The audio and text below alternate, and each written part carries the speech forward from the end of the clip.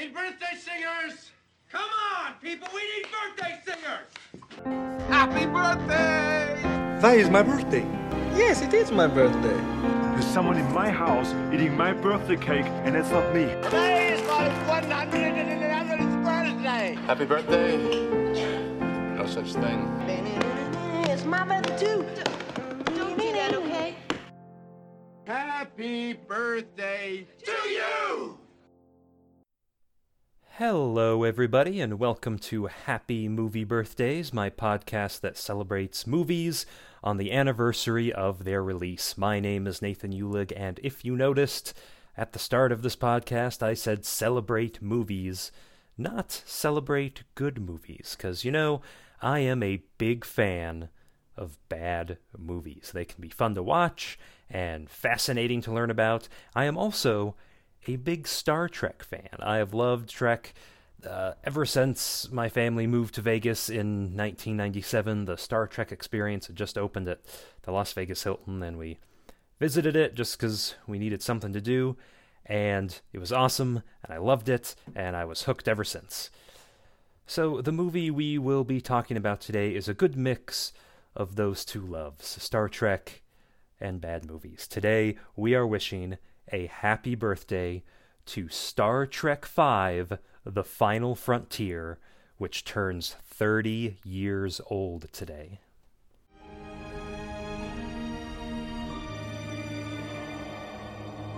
Is it possible? Fascinating. Are we dreaming? If we are, then life is a dream.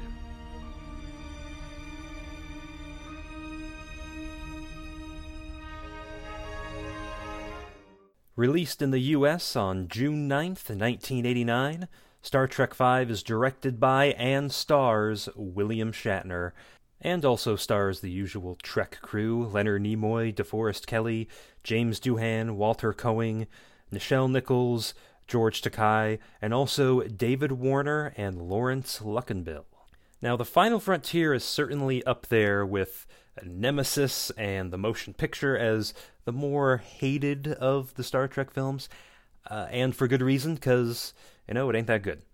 But like I said, I love Star Trek, and I love bad movies, especially big-budget studio tentpole films that just end up crashing and burning. I find those the most fascinating kind of bad movies to watch and laugh at. You will certainly hear about plenty of those kind of movies in the future on my podcast. I love them just so much. Anyway, let's really get into what The Final Frontier is all about. And throughout, I'll hit you up with some fun-filled Final Frontier facts that are pretty interesting. Now, first off, the film is directed by Captain Kirk himself, William Shatner, who had done some theater and TV directing, and after Leonard Nimoy had success directing Star Trek III and Star Trek IV, Shatner wanted to go. He was actually working on the story during Star Trek IV, but couldn't get the studio to hire the writers he wanted, and then there was a writer's strike, and that's just the first in many bumps in the road for Final Frontier. But don't worry, we'll hit a few more along the way. So the film starts out, we meet Sybok, a Vulcan who can basically brainwash people, not like total zombie-like state, but it makes you very susceptible to believing what he believes and following him. From there, we travel to the most exotic vacation spot this side of Risa, Yosemite National Park on Earth. Greetings, Captain. Spock, what are you doing in this neck of the woods? I have been monitoring your progress. I'm flattered. 1,200 points of interest in Yosemite, and you pick me. I regret to inform you that the record for free climbing El Capitan is in no danger of being broken. I'm not trying to break any records. I'm doing this because I enjoy it. Not to mention the most important reason for climbing a mountain. And that is? Because it's there. Captain, I do not think you realize the gravity of your situation. On the contrary, gravity is foremost on my mind. Look, I'm trying to make an ascent here. Why don't you go pester Dr. McCoy for a while? I believe that Dr. McCoy is not in the best of moods. God damn irresponsible. Playing games with life. Concentration is vital. You must be one with the rock. Spock, I appreciate your concern, but if you don't stop distracting me, I'm liable to be one... Kirk, Spock, and McCoy, our main trio of heroes, are on vacation, almost killing themselves. Well, Kirk's the only one that, kind of does that. We get our first horrible special effects shot of Kirk falling off a cliff and Spock flying in to save him. Now, Industrial Light and Magic, probably the most famous special effects house ever, had done the special effects on the last 2 or 3 Star Trek films, and they all looked amazing, but they were a bit too busy at this time working on Indiana Jones and the Last Crusade, and Ghostbusters 2, and Batman, so they had to go a bit cheaper with the effects, and boy does it show. Not only were they using a lot of rear screen projection, which looks okay when you've got like the view screen on the bridge, but with everything else, it's pretty bad. Some of the really big effect shots were held over from Star Trek IV, which happens a lot in Hollywood. It even happens in other Star Trek movies. I don't, tried it for that. You got a franchise, you've got special effects already set. It helps you save money. That's totally fine. But they also ended up using certain effect shots in the final film that were originally meant just as placeholders until the real shot was finished and ready to put in. And we'll get into more special effects troubles later on, don't worry.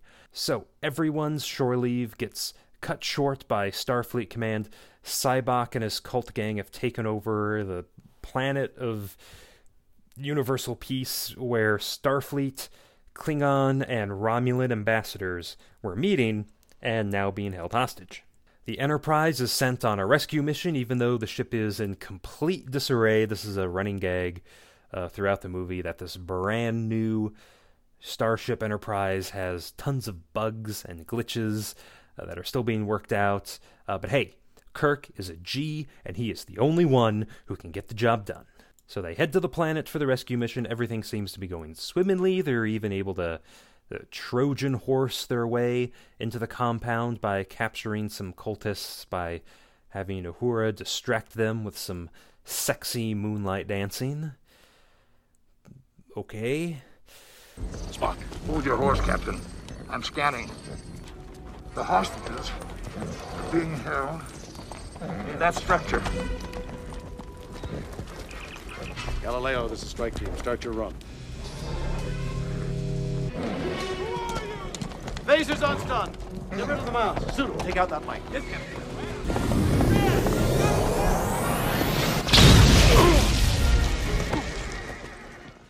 But to their surprise, the very ambassadors they were there to rescue have joined Sybok. Oh no, it was a trap. And to make things worse, a Klingon ship has come to rescue the Klingon ambassador. They also want to kill Kirk because he's awesome. Oh no. So they make a daring escape back to the Enterprise. Spock has a chance to kill Sybok, but doesn't.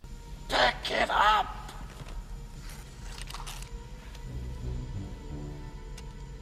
Sybok. You must surrender.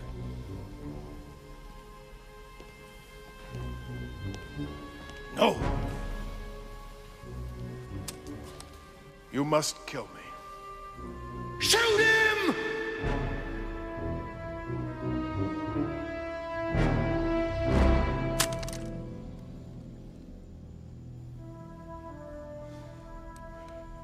For a moment, I thought you might actually do it.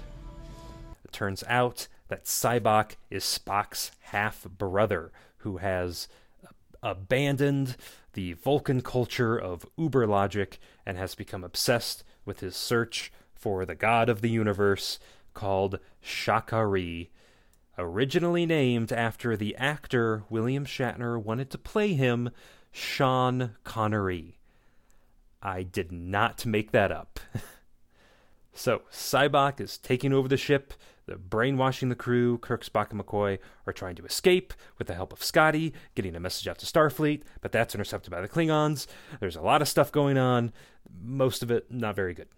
But this does lead us to probably the best scene in the movie, where Sybok finally confronts our trio of heroes and tries to brainwash them. Now, his whole thing through the movie is helping people let go of their pain.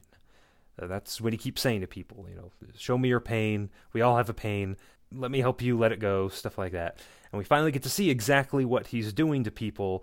He makes them see visions. He shows McCoy his father's death. He shows Spock how his father cannot truly love him because he's half human. And you think he's going to show Kirk his son dying. That's a spoiler alert. Kirk's son dies in Star Trek 3 by the Klingons. I probably should have mentioned that. Sorry. But Kirk won't let him, and he gives this great little speech about how he doesn't want his pain taken away from him. What have you done to my friends? I've done nothing. This is who they are. Didn't you know that? No, I didn't. Now learn something about yourself. No, I refuse. Jim, try to be open about this. About what? That I've made the wrong choices in my life? That I turned left when I should have turned right? I know what my weaknesses are. I don't need Sybok to take me on a tour of them. If you just unbend and all... And be brainwashed by this con man? I was wrong. This con man took away my pain. Damn it, Bones, you're a doctor. You know that pain and guilt can't be taken away with the wave of a magic wand. They're the things we carry with us, the things that make us who we are. If we lose them, we lose ourselves. I don't want my pain taken away. I need my pain. Now then, once all this happens, they reach their destination where God supposedly is, just a big blue marble of a planet in the middle of the galaxy. Now, if I had access to space travel, it's very convenient, very fast space travel. I can go wherever I want. And I was on a mission to find God, and I believed he resided somewhere in the galaxy. My first checkpoint would be to look in the center of the galaxy. And apparently, it took Sybok decades to find out this information. No, that would be my first stop. If that's what I believed, center of the galaxy would be point number 1 to check out. But, I don't know, whatever. That's just me. So they get there, and Kirk decides to help out for whatever reason. I don't know. I guess he just really doesn't have much else to do. So Kirk, Spock, McCoy, and Sybok head down to the planet's surface, which is basically middle of nowhere, Southern California. Very, very original series Star Trek kind of stuff, which is fine for television in the 1960s, but not so much for a theatrical summer movie release in the 1980s. So they keep on walking, they're walking a bunch, and eventually they come to a spot where God appears, a big blue face talking to them, and it looks terrible. It is I. The journey what it took to reach me could not have been an easy one. It was not. The barrier stood between us, but we breached it. Magnificent. You are the first to find me.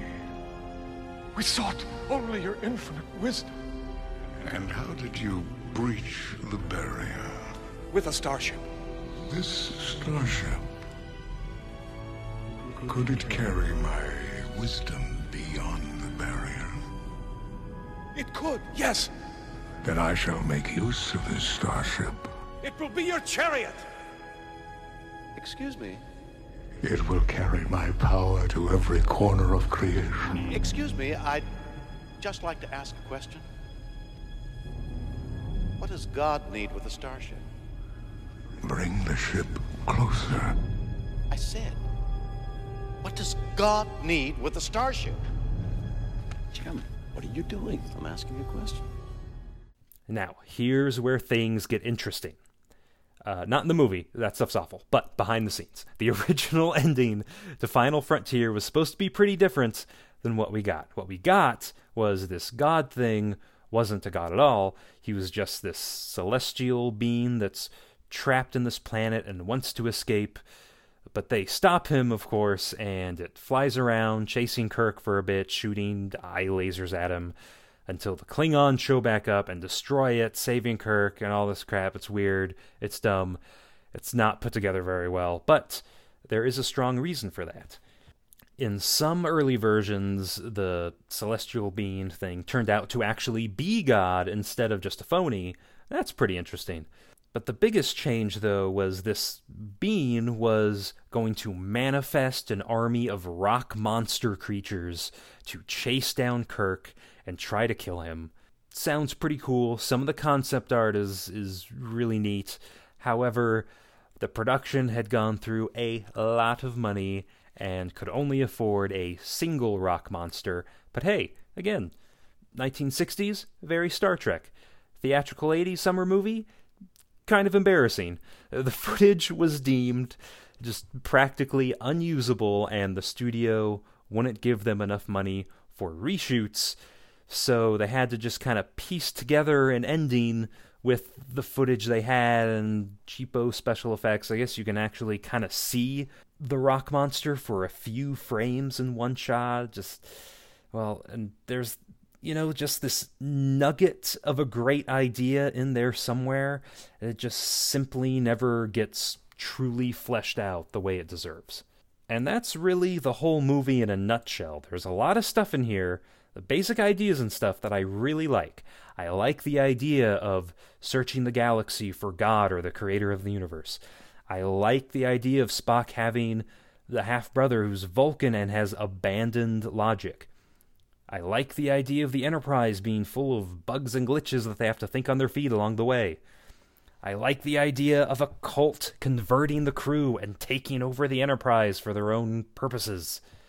I think this would have made a pretty darn good episode of the original series, kind of like Star Trek Insurrection, which is a later Star Trek movie that's not well loved. It would have made a pretty good 1 or 2 part episode of The Next Generation. But when you take these and you stretch them out to a feature length and you add on all the production woes they had going throughout the thing, you just end up with The Final Frontier, which is ultimately a bad yet kind of fascinating movie. If you listen to my last episode about Ghostbusters, I mentioned how for years I had only seen Ghostbusters recorded off of television, and a bunch of lines and scenes changed that I never realized, and years later when I finally saw the real version, I was surprised how different it was. Kind of the same thing happened with this one. I had Star Trek V recorded off television, which is what I would watch, and I would think, hey, this isn't that bad. It's all right. It's fine. People, they're just complaining too much. I don't get it. Well, when I had finally got the 10-film super special edition Star Trek DVD collection and stuff, I started seeing the full version. There were a lot of just flat-out useless scenes cut for time for TV, and it really kind of made a difference.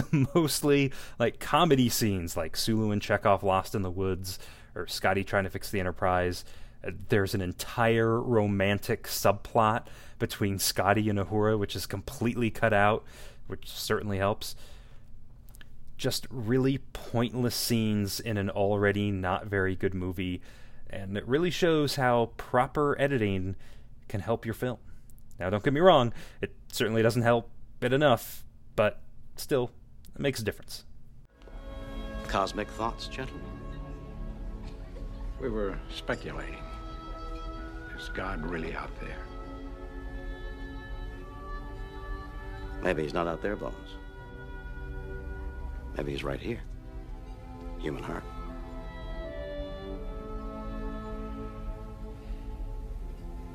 Spock? I was thinking of Sabak. I've lost a brother. Yes. I lost a brother once. I was lucky I got him back. I thought you said men like us don't have families. I was wrong.